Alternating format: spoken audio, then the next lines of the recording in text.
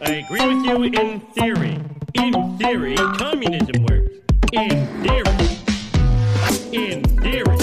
In theory, works. Communism works. In theory. This is a bad idea. Works. Communism works. In theory. Hey everybody, thanks for tuning in to Works in Theory podcast. We've got a special treat for you this month. This month we have a collaboration with a great podcast called Left Shelf. It's a similar podcast to Works in Theory, only they go over works of fiction. So yeah, just sit back and enjoy the conversation that Tom, Alicia, and I had with Nino and Ethan from Left Shelf on the short story The Cartographer Wasps and the Anarchist Bees by E. Lily Yu. Enjoy.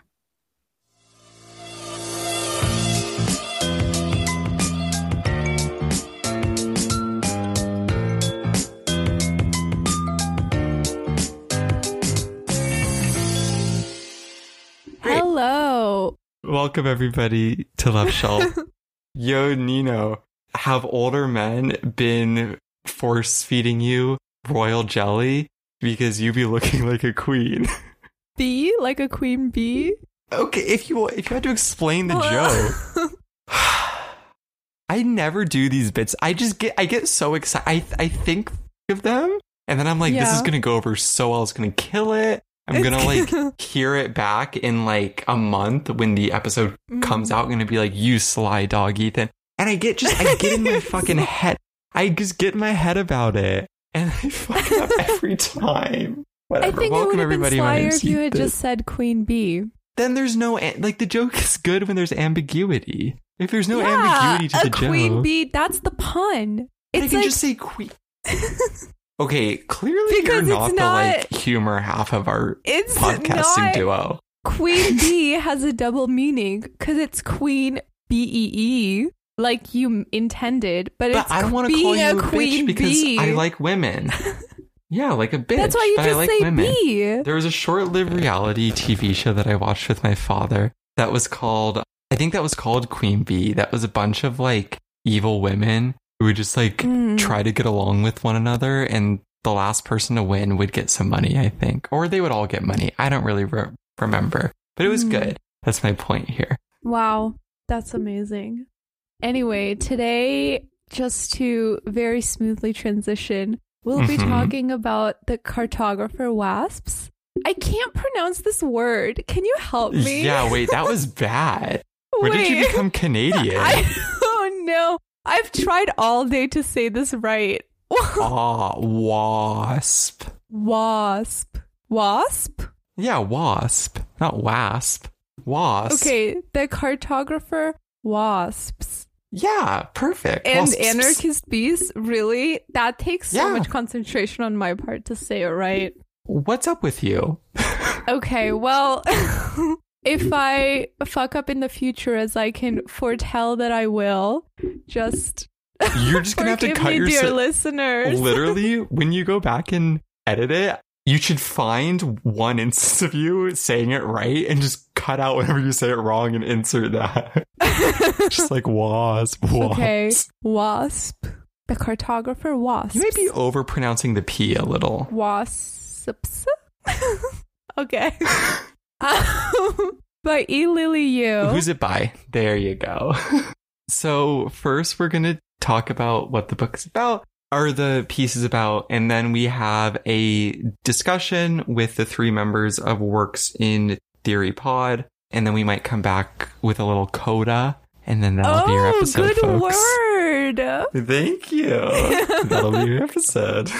All right, guys, get hyped for another Left Shelf collab with Works in Theory. But yes, let's get into what the cartographer wasps and anarchist bees is about.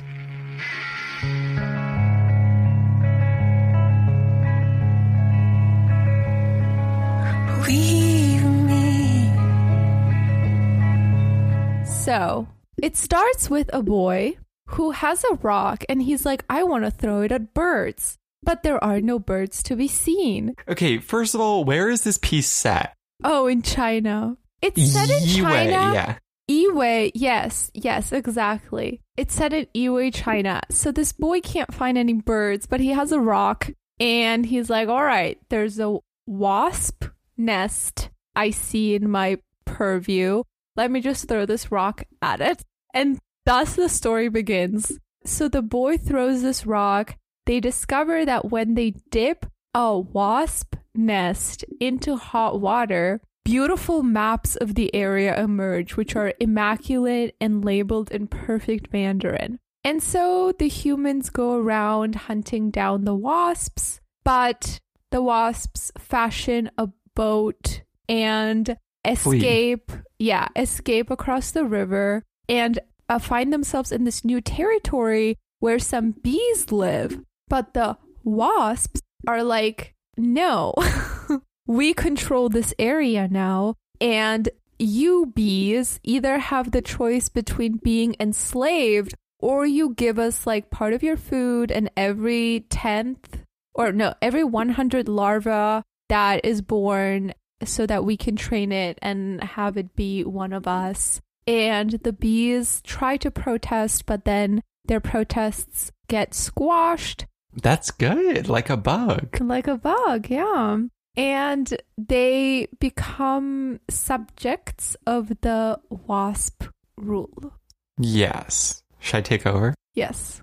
So at this point, the wasps are raising the bees who are their, what's that term? Not ransom, but there's a term when you like trade over your children to another power. Whatever. They're teaching those bees the ways of the wasps, which include like astronomy, cartography, the kind of like high-end erudite ways of the world. Mm-hmm. And then into this like new world is born a bee who is an anarchist. And she happens to be one of the bees who is handed over to the wasps.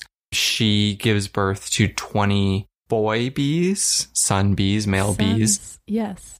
And that's interesting. Maybe we can, when we talk about gender later on, we can talk about that. Yeah. And then she dies. Those sons go back to the hive where the bees are. Mm-hmm. A few of them are able to mate with the new queen to like continue this anarchist mutation, as it's called. And before they die, they like write down theory. So like the conquest of bread, but in bee language.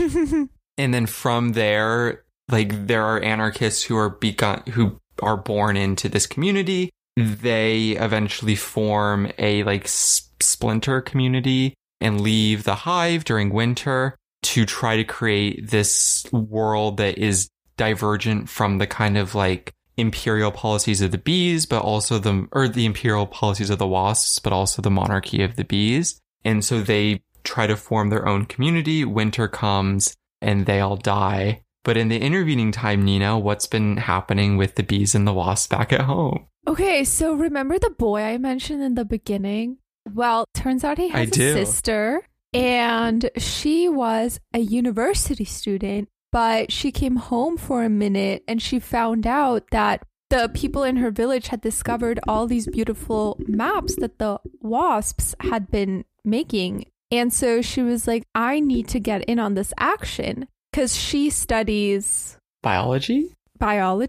Yes, she studies something related at university. Yeah. And so basically... Well, wait. That's not quite right? Because she wants to breed them. Because they've like hunted the wasps basically so that they're gone. And she's like, wait, but you can make like a business out of this. Because she wants to breed them so that UA can like export a constant supply of these wasps and these wasp maps as well. Mm-hmm. Yeah, exactly. So she goes on a journey to find like some remaining nests of these wasps, and she finds this one specific wasp hive that had taken over the bees and removes them from the bee region. And when the bees wake up, the wasps are just gone. The spring has come and the wasps have not come. So anyway, so the bees send out patrols to just scout around the area, and they, unfortunately, around the borders, find their fallen anarchist brethren who have all died. And they look around and they see like all these words of revolution written where these anarchist bees were, and one of the remaining bees says to the other, "Right," as in WRITE. And that is how the piece ends. Great. Yeah, so I think now we're going to get into our talk with Works in Theory. So we will see you on the other side, people.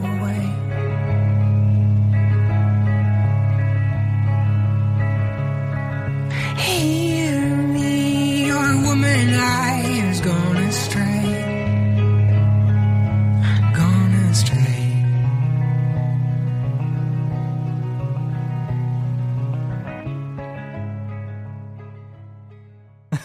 Well, I mean, first, let's begin with like introductions.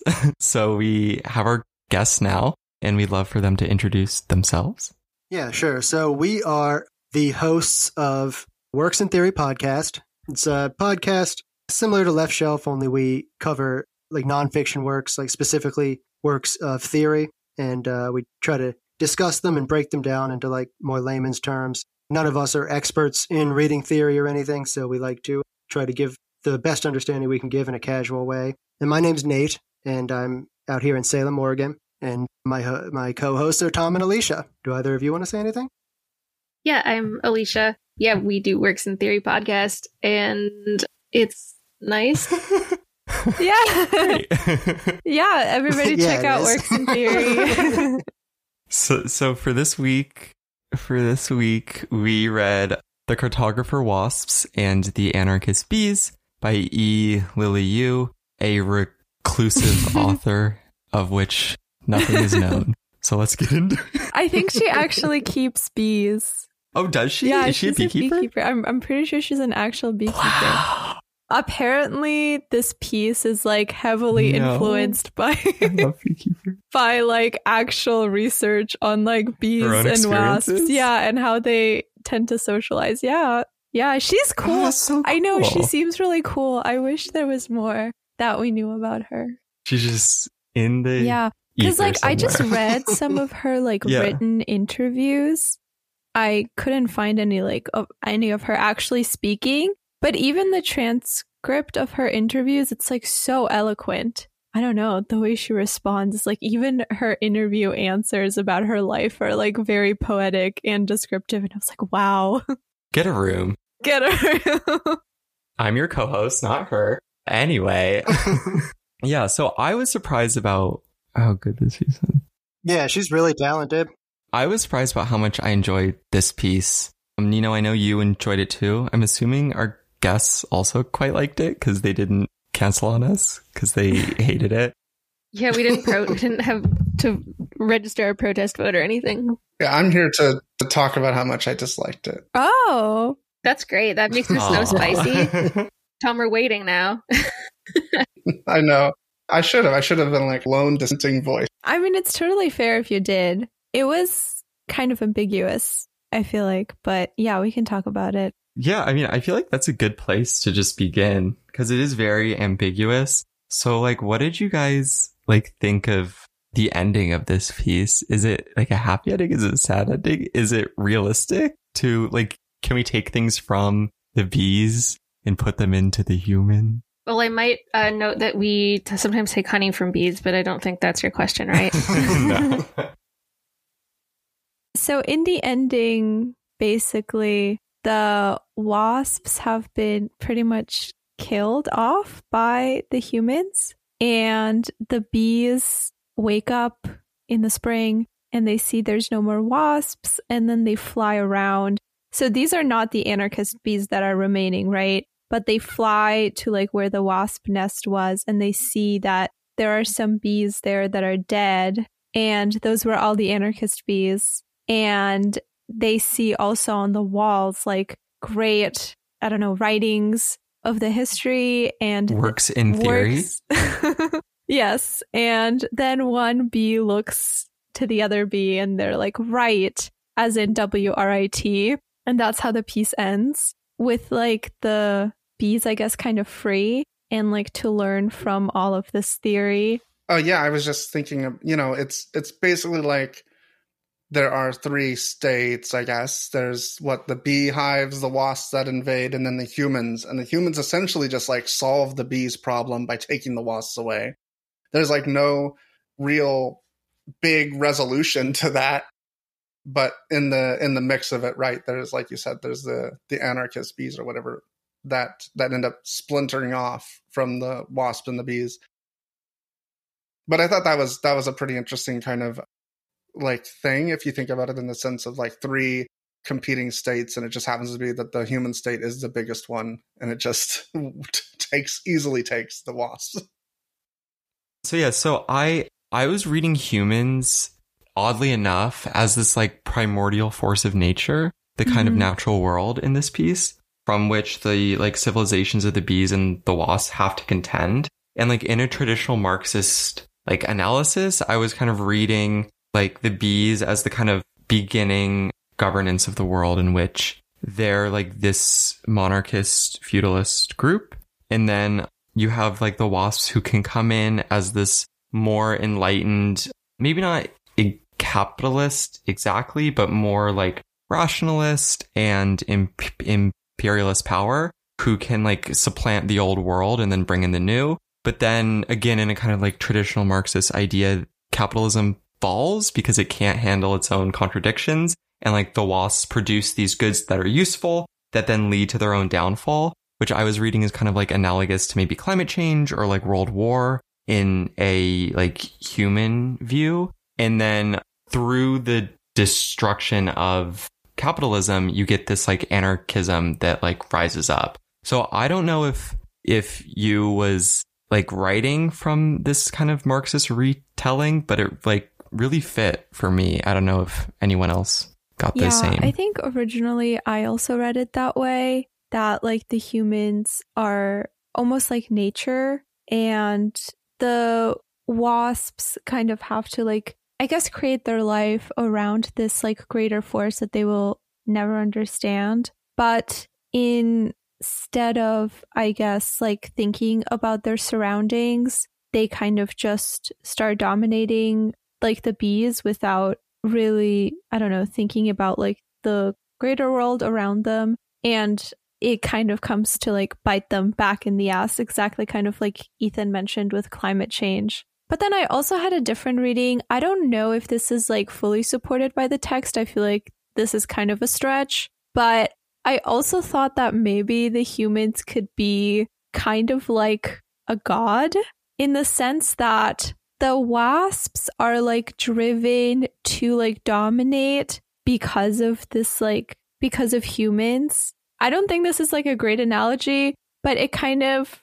could be like the Crusades, you know, like, I don't know, in the name of religion, that the like wasps then go take over like the rest of the world, or not the rest of the world, but the territory of like the bees. And then it's also in a weird way that like the wasps get punished for pursuing like science and education. I don't know, some elements of that felt a little bit like religious and like biblical to me. I don't think this is at all supported by the text, but I had like a little inkling. Yeah. Oh, I just was thinking about the state thing. I think that's an interesting idea of the humans being nature or maybe even gods. It does kind of make sense because they're so oversized, right? In comparison to the wasps, there's no choice, no chance. But there is so much in the writing about the motivation of the humans, right? Where they're like, oh, we want to make maps and like we want to basically use the bees, the wasps, for our own gain. It seemed to me like that's why I read it like as a just a much more powerful state. Basically, it's just like a state with a huge military, if you could think of it that way, where no one has any chance really of standing up to them. But they are like in a real sense so big that that doesn't really work as cleanly as saying it's nature. I think that's a good take too.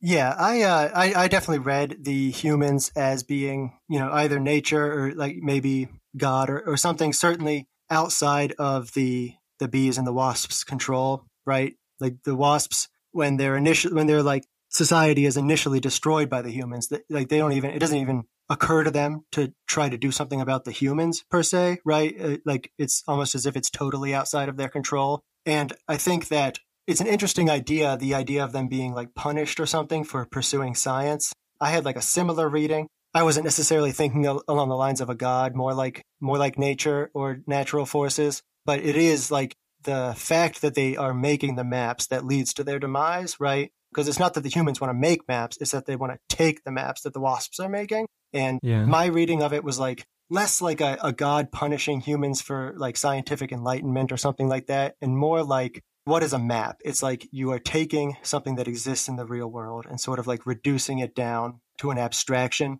I saw this as linked with the wasps' sort of imperial ambitions. It's like they want to sort of take the land, right, and like force it into a map. And I think I read that as like almost a hubris on the part of the wasps that was what directly led to their downfall. Whereas the bees, who don't make anything like that, who neither, who don't have the science, they don't even really make things as far as we see. Like the humans don't even ever think of the bees.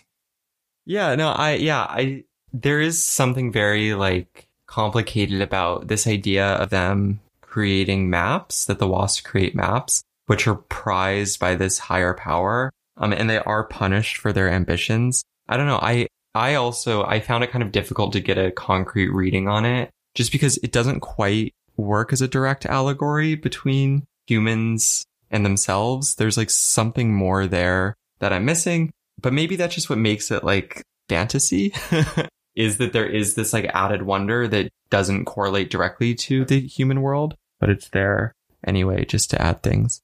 I also feel like I could benefit from reading more fiction, but to just frame this for, you're going to lead in with a summary of the book, but something we haven't really defined yet in our conversation is kind of the beginning and how the relationship between the wasps and the humans existed before they were like exiled or escaped or whatever that was. But they just kind of coexisted, or there was tension between the wasps and the humans. Yeah, there is this weird like uneasy peace that the wasps and the humans have for a bit, in which they are like seemingly interacting, or they're at least like in the same space. And I guess the idea is that the humans don't want to take material losses, I guess, by like getting attacked by the wasps, because they don't think that there's anything in it for them. But once they realize that there's maps, it's like immediately they're ready to like take over everything.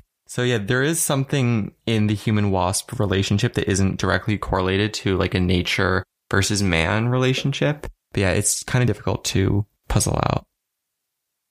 But so I think it could be instructive to look at like basically the one time that any of the animals in the story reference the humans. And even then, it's not exactly a direct reference. But I'm thinking about what the wasp foundress says as like their motivation for leaving the spot where the humans had destroyed their society. And right, she says, "We will not make the same mistakes as before. Ours is a race of explorers and scientists, cartographers and philosophers, and to rest and grow slothful is to die. Once we are established here, we will expand." And so I think it's kind of interesting. Like, I'm not exactly sure what it means, but it seems like from the foundress's point of view, it was something about being slothful or like failing to expand that caused the humans to attack them. Yeah.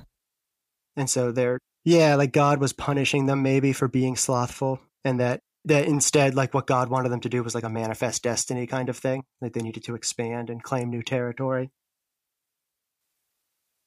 Okay, yeah. I mean, I agree. I'd also love to maybe because we're kind of attacking this topic from different angles. I don't know if anyone had an answer to this. I was trying to figure out why it was set in China, because it's written in English. I mean, I know that she's Chinese American, but it's not as though this was written in mainland China and then translated to English here. It was written in English. So I was wondering like what is gained by putting this piece in China? I couldn't quite puzzle it out.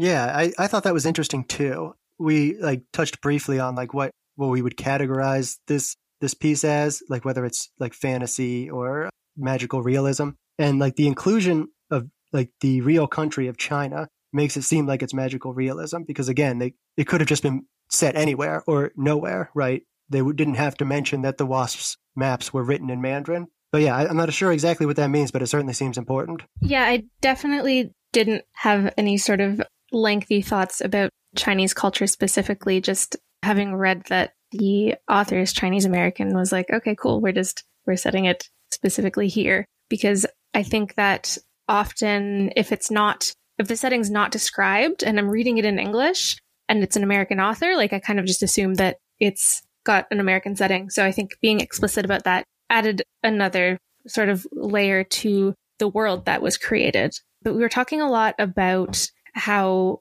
specifically the bees or the wasps express themselves in Mandarin. And I was wondering if anyone tied that back to the idea of the humans as like a larger driving force. Clearly, the wasps are paying very close attention to the humans, even though their relationship is so fragile.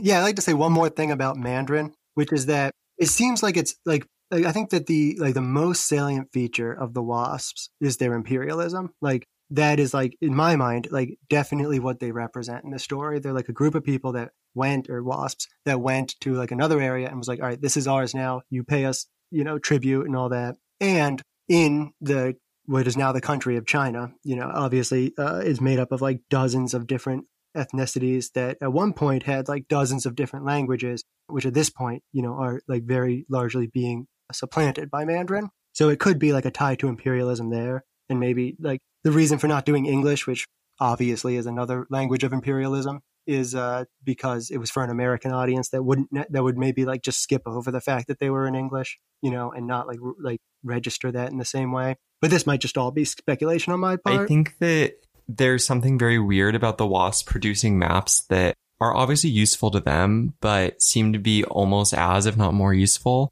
to the humans, as it like labels places in the world that the humans would like to get to, whether it's other human villages or like natural things that they didn't know about. So I got this idea too, that the humans seem to be this almost like zeitgeist defining thing that then the wasps want to emulate, because they don't seem to benefit very heavily from the maps. They were able to use them to avoid death originally, but their only use seems to just be to produce them for humans. So I don't know, it did seem kind of like allegorical in a way that these wasps like imagine themselves this imperial power, but their production, their purpose of life seems to be entirely connected to making things for humans to then use. It was odd in that way.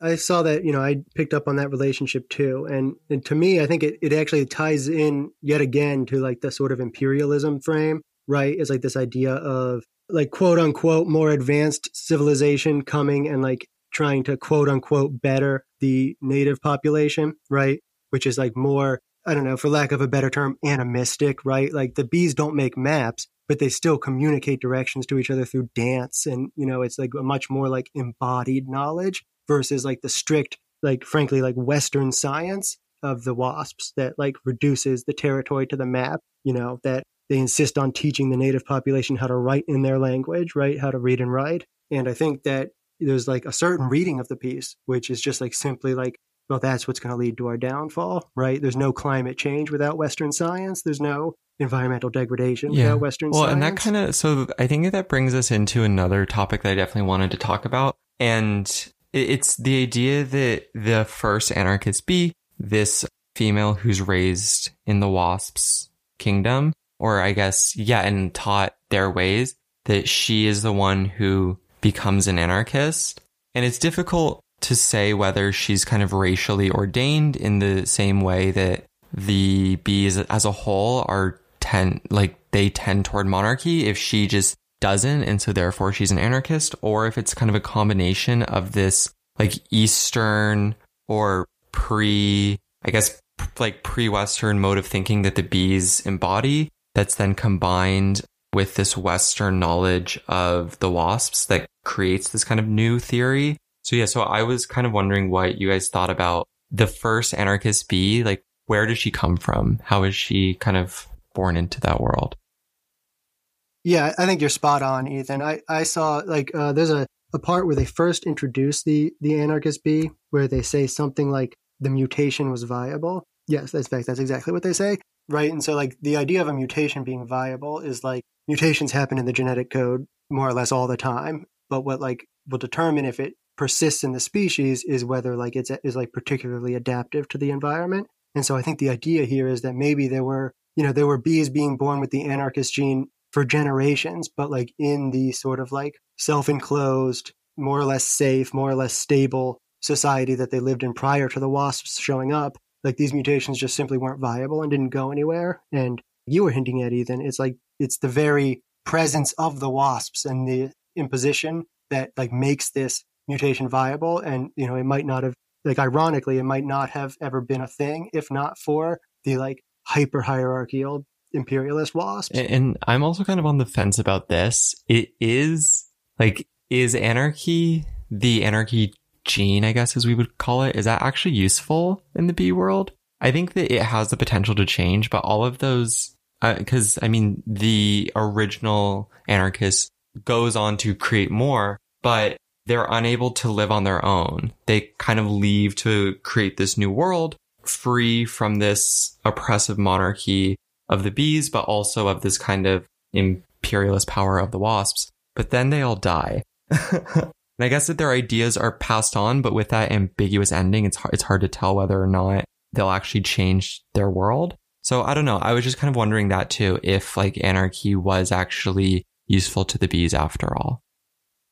Yeah, I thought so. I thought that was interesting, right? And it's like not clear whether the story is supposed to be like pro-anarchism or not. So I might be reading too much into a single line here, but there's a line when the anarchists first leave the hive to start their own hive, where it says, "None had seen a winter before, but the memory of the species is subtle and long, and in their hearts, despite the summer sun, they felt an imminent darkness." And I think that, or I interpreted this as sort of like almost like, you know, do you walk away? And I think that the idea here is that, in my mind, the anarchists failed, quote unquote, because they walked away, because they were like, we don't need anything from the old society. Whereas one can imagine, like, if they had been surrounded by like a bunch of other bees who knew what to do to prepare for winter, they might have survived. And so like I saw it as an endorsement of like building anarchism within the society you live in, you know, not going off and trying to start a commune all on your own and like assuming that you don't need any of that like knowledge of your elders or anything like that. But again, it's reading a lot into one line. So yeah, I kind of just wanted to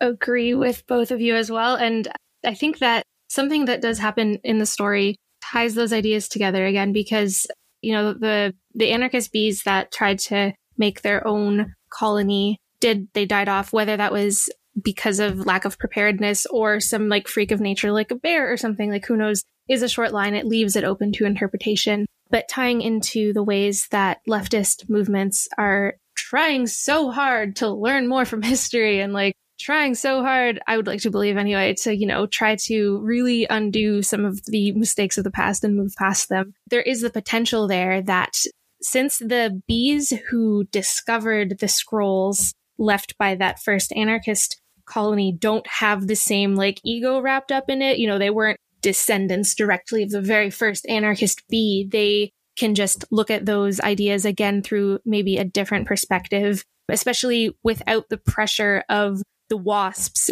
even though that was useful at the beginning in inspiring perhaps like this anarchist gene to dominate. That pressure's gone, so they can reflect a little bit differently on that history and maybe move on into a beautiful bee utopia based on this new spark.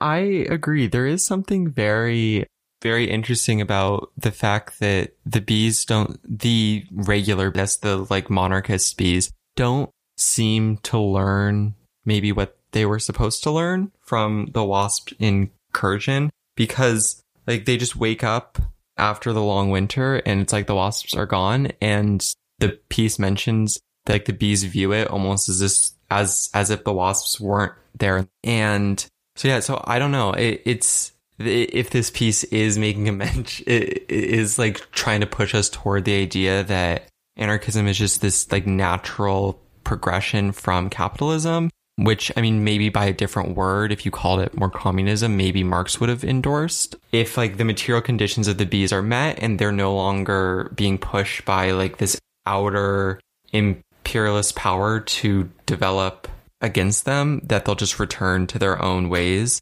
So if you like apply that to humans, it does seem kind of pessimistic that like maybe there isn't this natural progression, and that the anarchist bees were wrong to leave the hive and they like were supposed to remain and agitate within. Yeah.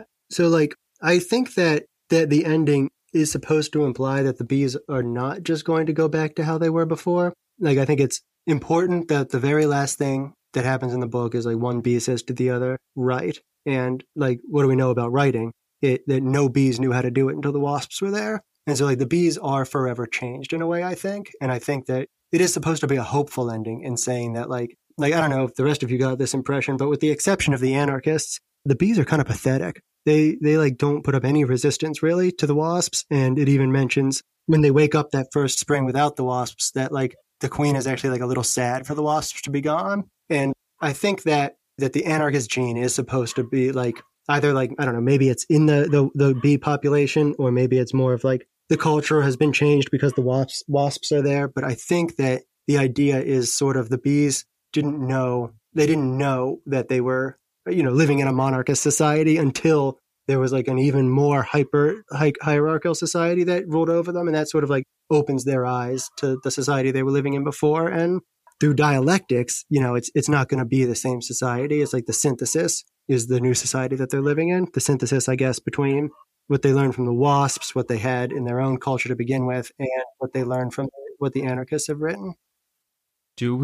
I guess that we do feel like this piece is hopeful. I just felt that it was so ambiguous that I was having a hard time going one way or the other. I would like to think, again, that we can take this kind of Marxist view of the world in which, while these things maybe aren't natural, that there is this progression that is like pushed by the kind of tension of these both physical and mental contradictions that arise in different cultures. And that progression will lead us toward more egalitarian, like a more egalitarian world. But I just don't know if I trust that the bees are actually going to do it, because of the things that we kind of talked about earlier about how that there seems to be an anarchy gene and that the other bees are missing it, or that it's not viable in times of peace. I just felt as though maybe we shouldn't, or that I like shouldn't be hopeful for the future of like the bee world. The sad fact is I've lost my mind. You all say I've crossed a line, and the sad fact is I've lost my mind.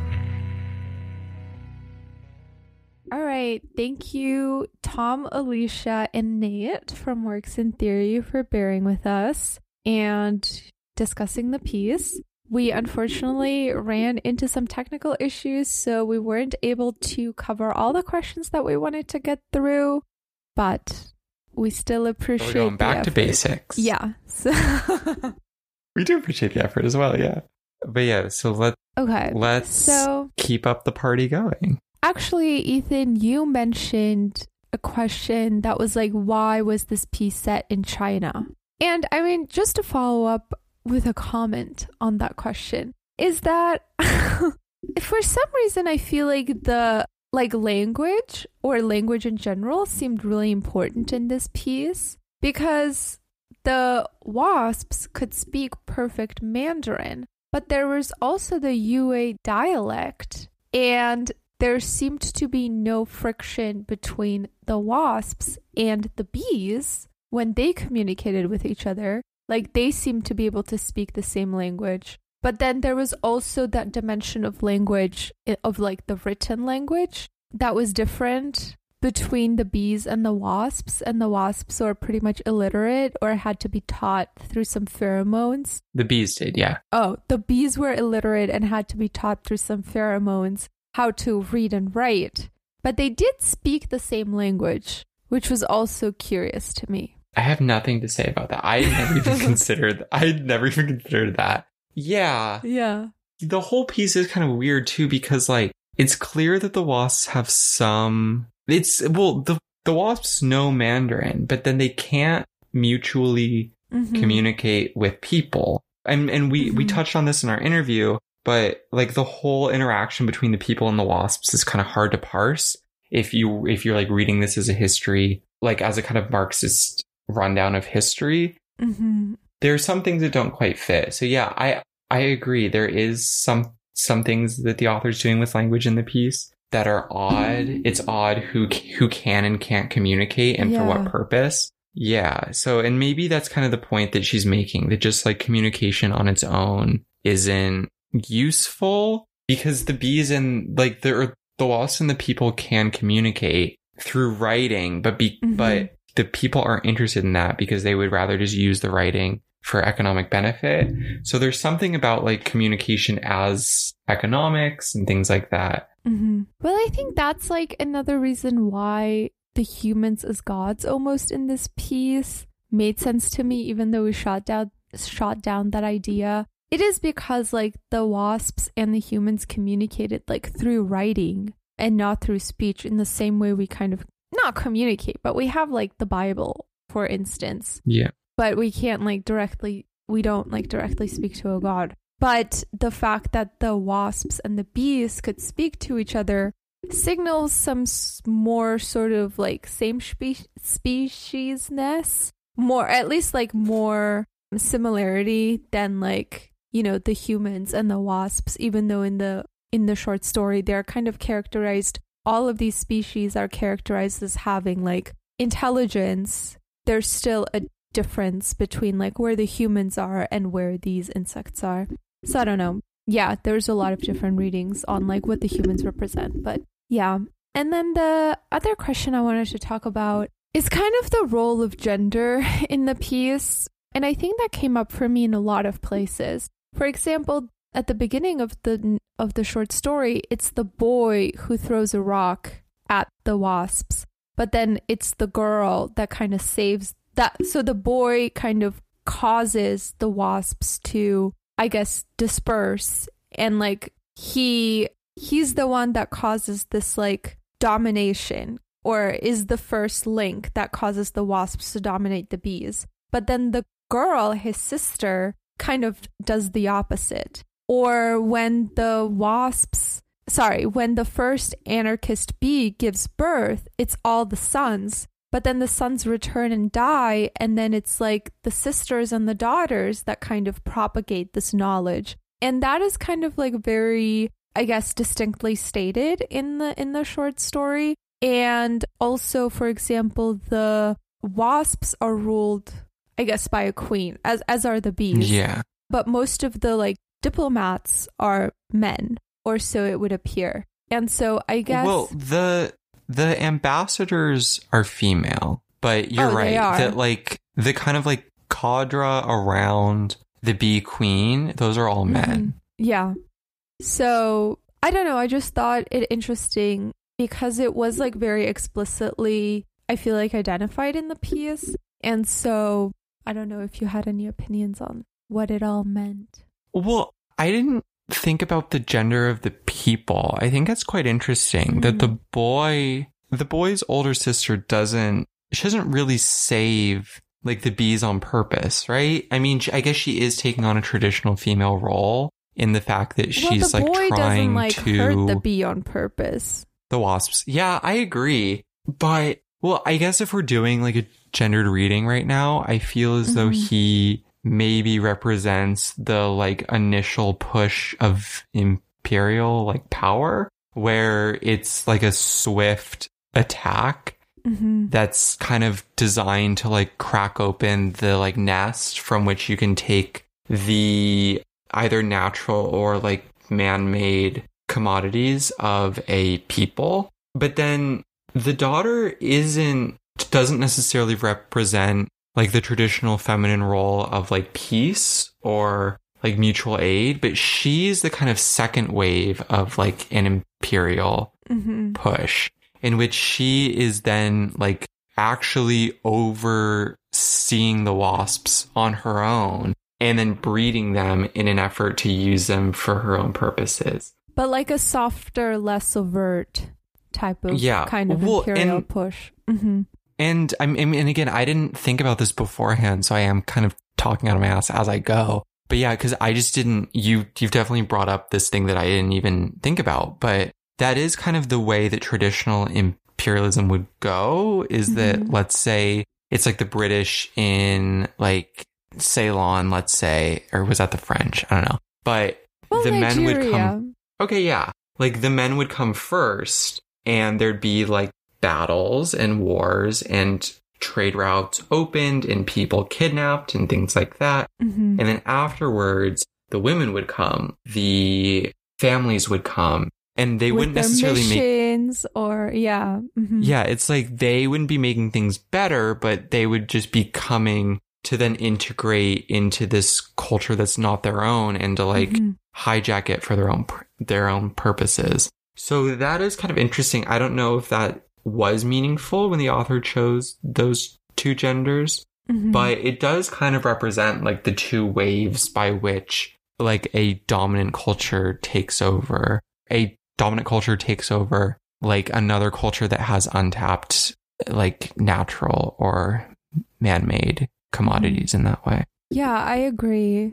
And I guess in like a similar historical reading, maybe that's why the first offspring of the anarchist bee were all men, just because like historically we associate a lot of men with anarchism, like Kropotkin or Proudhon or Bakunin or whoever. As with most, I guess, philosophers, most Western philosophers, that is kind of like based historically, the known philosophers are kind of from like this male tradition, but then the actual people who continue to like spread the word or like continue the education are not necessarily women, but are kind of more the lay folk, I guess, or what they're supposed to represent. So yeah, that's kind of how I interpreted the gender as well, is like from this historical reading. The piece also somewhat swaps roles, because in the bee and wasp world, the women are generally the ones who will rise higher. I think it's a bit more equitable than in the human world, oddly enough, because like both animals in the real world are very like gender separated. But in the piece, I think it's even more equitable than the human world. But in that way, I felt as though if you're like reading it as the gender roles are a little bit reversed, it's interesting because like the men, maybe like women in the real world, are the ones who kind of work the praxis almost, that come up with a baseline theory, because like amongst humans, it's like women do tend, I don't want to make this kind of broad claim, but it's like, I think that a lot of baseline theories that like people came up with were determined by like watching women work, by like watching women at home and things like that. And there's that Le Guin essay about how like man's tool is the stick and how women's tool is the gathering bag. And I think that there's some truth to that. And so maybe Lily Yu is kind of flipping it on its head and making the males in the piece the kind of forebearers of theory, and then they give birth to women who were educated amongst the wasps, who were then able to like write it down in a way that can be read by everybody else. So yeah, so that's also kind of a reading, like a possible reading as almost like a reversal of the way that humans operate. Yeah.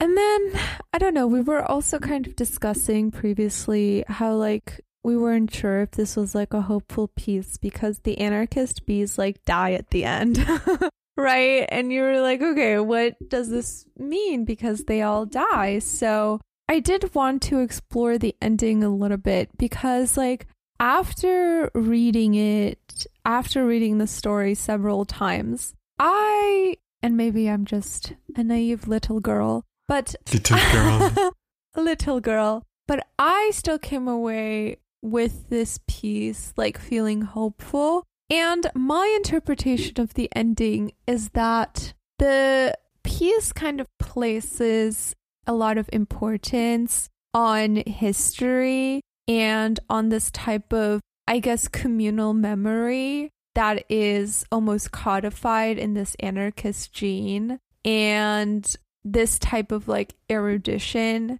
And I think for me, the kind of lesson at the end of this short story was that we kind of need to continue trying and continue failing and learning from the mistakes and remembering those mistakes, but not giving up, right? So seeing that our brothers, anarchist brothers, failed in their quest to like find independence, maybe writing down like the emotions with which like they approached the revolution, but like doing it better the next time around, and like kind of continuing in this iterative process of like not forgetting that we were under the control, like this is something that we all kind of wanted to make our lives better, and then how can we actually get there for those who've like remained living. I don't know, do you feel me, or I mean, like, again, no? to take a peek behind the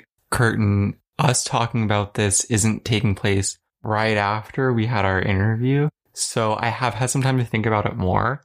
And I don't know, I think maybe my new reading is that we need like a B Mao. And I'm not even really kidding when I say that.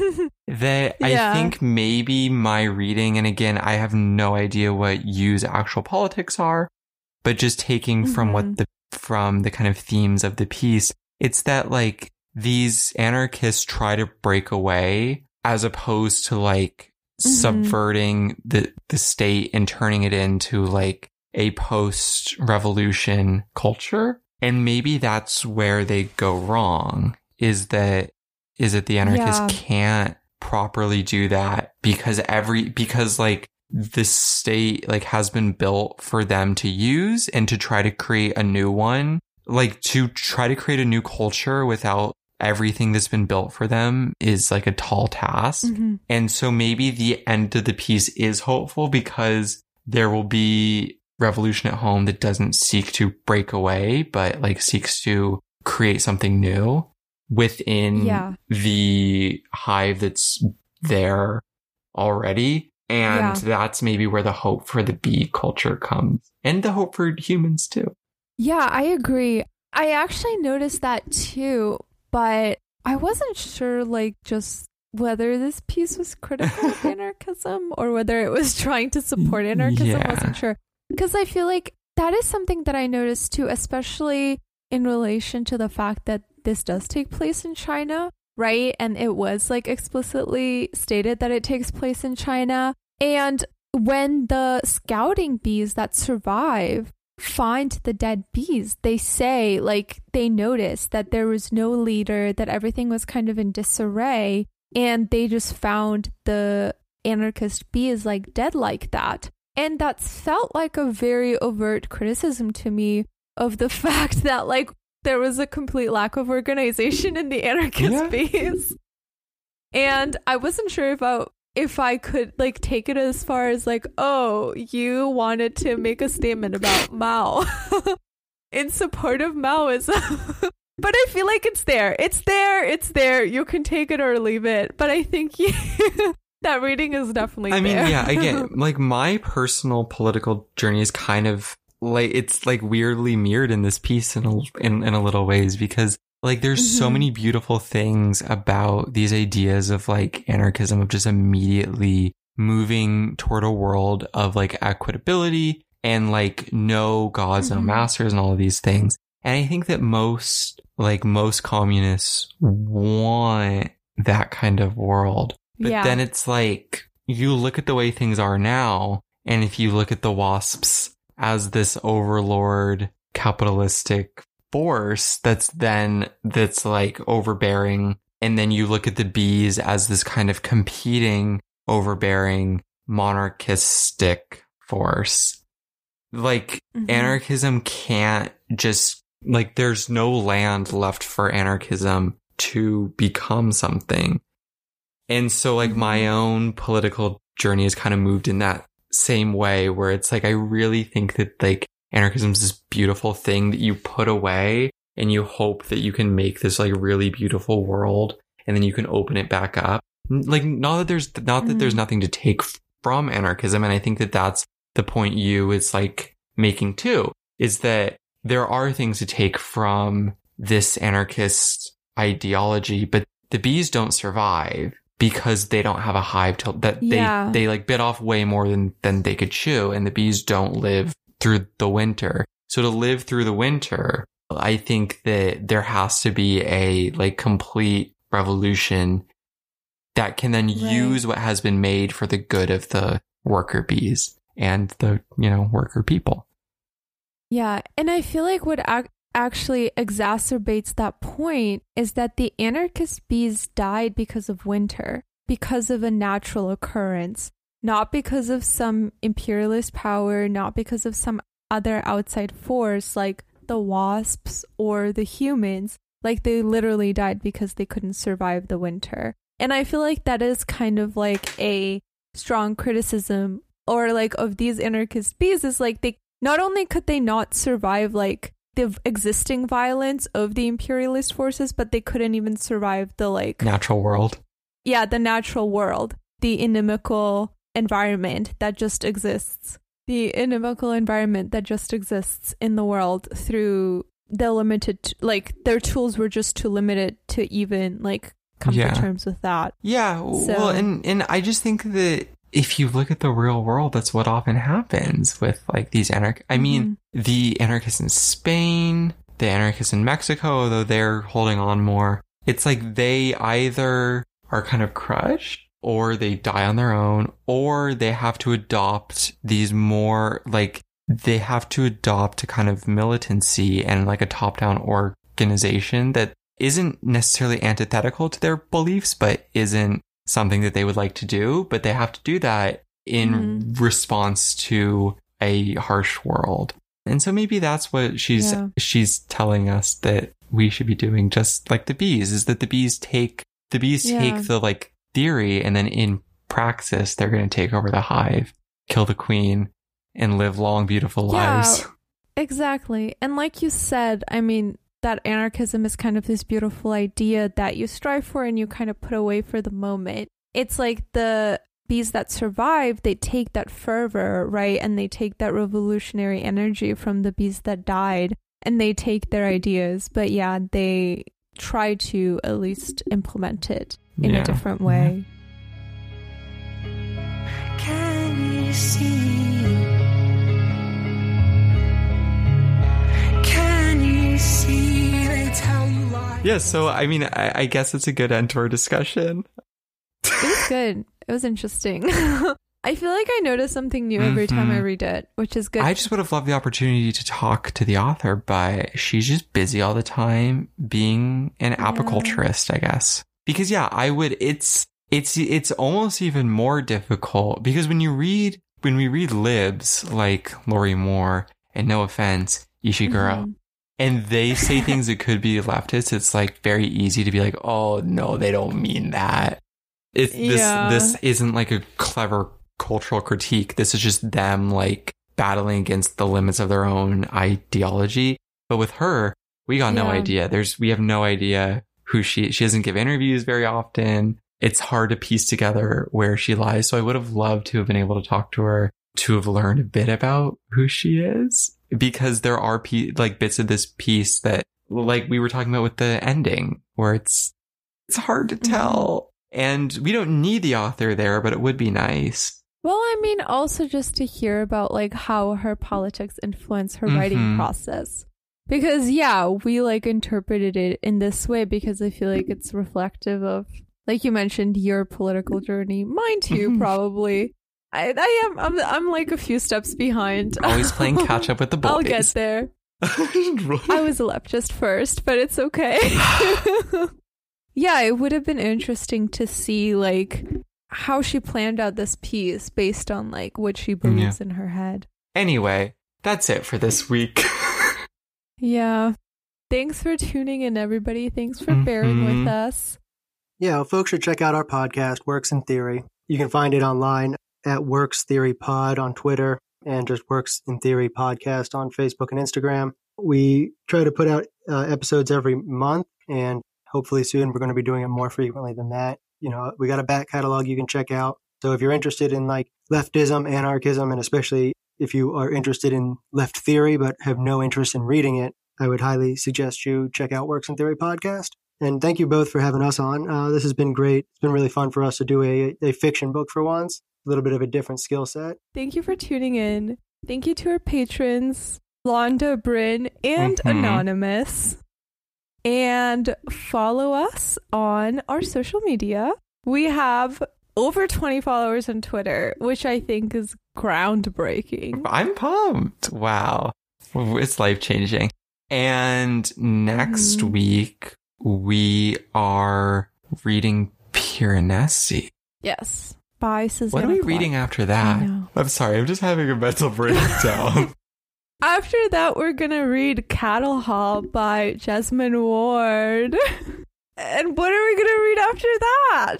Let's just lay it all out. Dontica without inspection. Thank you, everybody. It's been a good time. I hope you had a good time. I sure did. I sure did as well. Good night, everyone. Or good day. Yeah. Okay. Bye. Bye.